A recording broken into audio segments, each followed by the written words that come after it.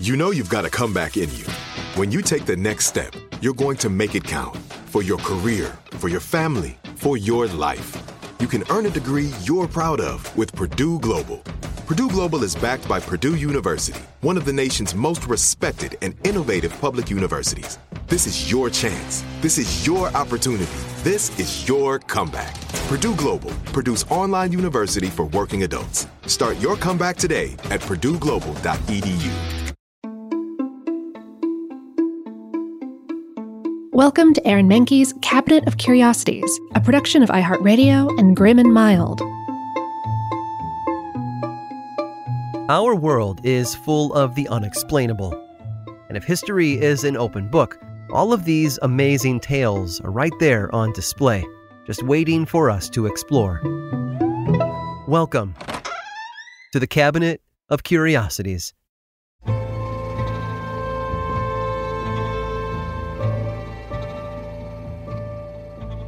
Aviation history is populated with tales of success. There was the Wright brothers' fabled first flight to Charles Lindbergh's solo trip across the Atlantic. Every triumph pushed the limits of what we thought was possible. Lindbergh may have been the first to complete a transatlantic flight on his own, but there were others who had attempted it before him. Two pilots, John Alcock of England and Arthur Brown of Scotland, managed to fly their Vickers Vimy bomber from Canada to Ireland in 1919. For some, though, that distance wasn't far enough. That same year, a New York hotel owner named Raymond Orte came up with a contest. He offered $25,000 to anyone who could fly nonstop from New York City to Paris within the next 5 years. Well, the 5 years came and went without a winner, although many did try. François Colli from France certainly did, though it hadn't gone as planned. Colli had been a pilot during World War I, and with his buddy Paul Tarascon, the two set out to win the Orte Prize. The only difference was that they were going to fly from Paris to New York instead. Unfortunately, they hit some serious turbulence along the way. Colli's plane went up in flames, burning Tarascon and putting him on the sidelines. So Colli gave his pilot role to a young ace named Charles Nagesser. Nagesser was going to make the trip by himself, but decided to use Colli as his navigator at the request of plane designer Pierre Levasseur. Colli and Nagesser collaborated with Levasseurs' team on a new aircraft, the Levasseur BL-8 biplane. It featured a wooden fuselage to allow it to land and float on water. Its unique cockpit was open on top and wide enough for both men to sit next to each other. The plane's 3 fuel tanks were large enough to carry just over 1,000 gallons of gasoline in total, plenty for the trip they had planned. By April of 1927, the PL-8 was ready for testing. Nagesser performed several short flights around France, reaching altitudes as high as 16,000 feet. Everything seemed in fine order, and after several weeks, it was time for the two men to set their world record. On the morning of May 8th of 1927, Colli and Nagesser strapped into their bright white BL-8 biplane, nicknamed L'Oiseau Blanc, or the White Bird, all gassed up and ready to go. As it turned out, that amount of fuel combined with their body weight made for one pretty heavy aircraft. So they ditched the undercarriage and, after a few bumps, took off for the U.S. Their planned route had the pilots flying over England and Ireland, then arcing down through New England until finally touching down in New York, right in front of the Statue of Liberty. All in all, it should have taken about 40 hours from start to finish. The White Bird was spotted by many across Europe, including a British submarine commander who caught sight of it just 20 nautical miles south of the Isle of Wight. As the hours passed, spectators started gathering in Battery Park, Manhattan, to watch the White Bird make its water landing near the Statue of Liberty. Some even claimed to have seen it flying over nearby Long Island. Papers in France jumped on the news, publishing stories about Colli and Nagesser's successful voyage.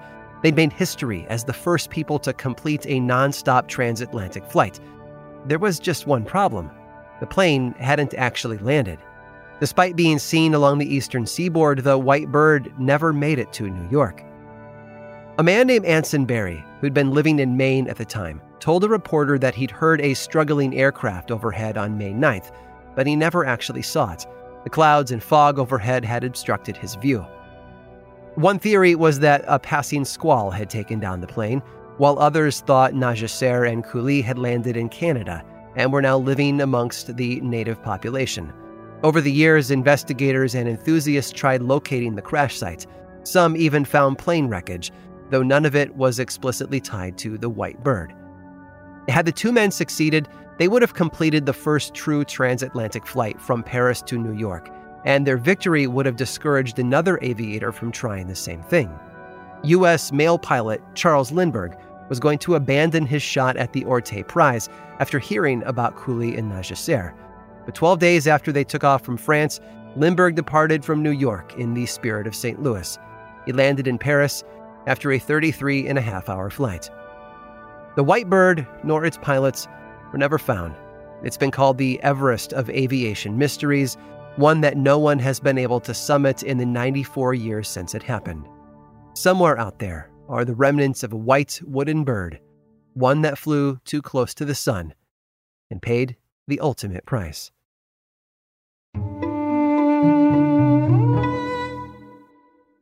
Do you dream of a healthier life, but education feels out of reach? Trinity School of Natural Health makes holistic education accessible with online programs to fit your busy schedule. Trinity School of Natural Health makes holistic education accessible with online programs to fit your busy schedule. Trinity School's Certified Natural Health Professional Program is the perfect entry point to gain foundational knowledge to empower yourself, your family, and your community to live healthier lives. Turn your passion into a career. Visit trinityschool.org for more info now. Right here, right now. Find your beautiful new floor at Right Rug Flooring. Choose from thousands of in-stock styles, ready for next day installation, and all backed by the right price guarantee. Visit rightrug.com. That's RITERUG.com today to schedule a free in-home estimate or to find a location near you. 24-month financing is available with approved credit. For 90 years, we've been right here, right now. Right Rug Flooring. Whether you're a savvy spender maximizing your savings with cashback rewards, a thrifty rate watcher seeking the lowest interest, or a travel enthusiast looking for extraordinary perks, Kemba Financial Credit Union has a visa to complement your lifestyle and unique needs. Apply today at Kemba.org to unlock a limited-time 2% cash back on purchases and pay 0% interest on balance transfers for an entire year with a new visa from Kemba. You deserve a card that works for you. Restrictions apply. Offer ends June 30th, 2024.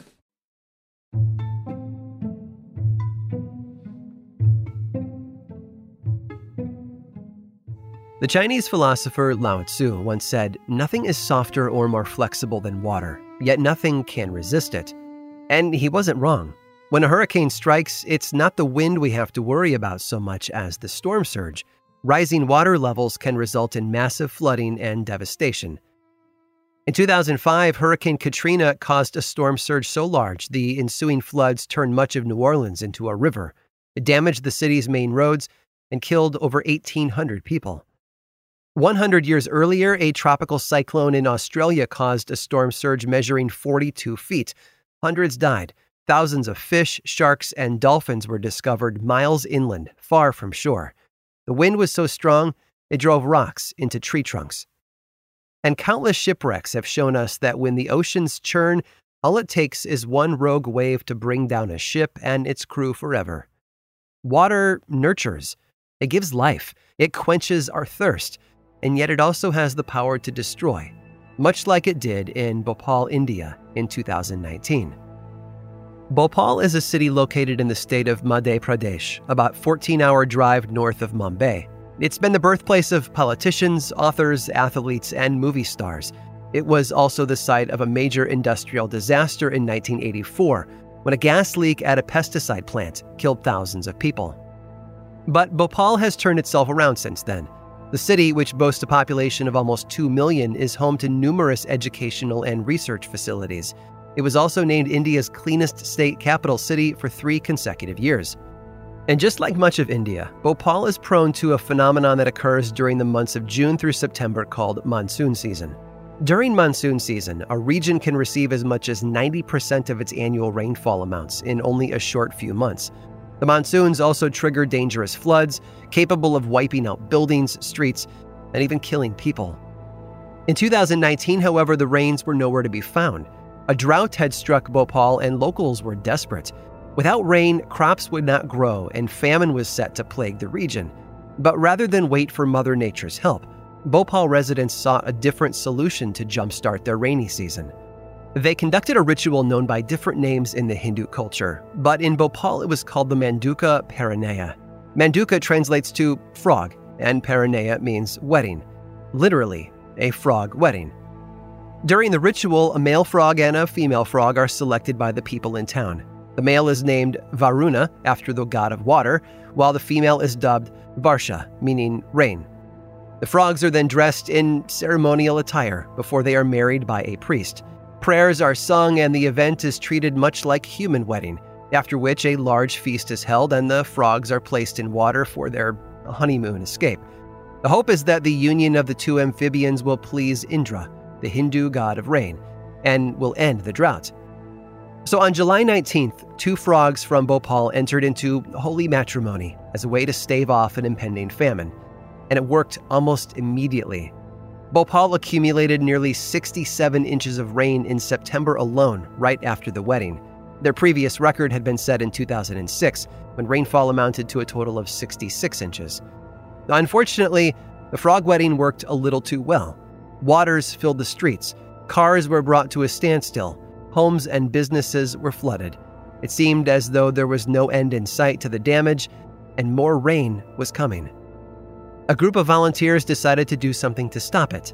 Using two clay frogs as proxies for the original couple, the volunteers held a ceremonial divorce.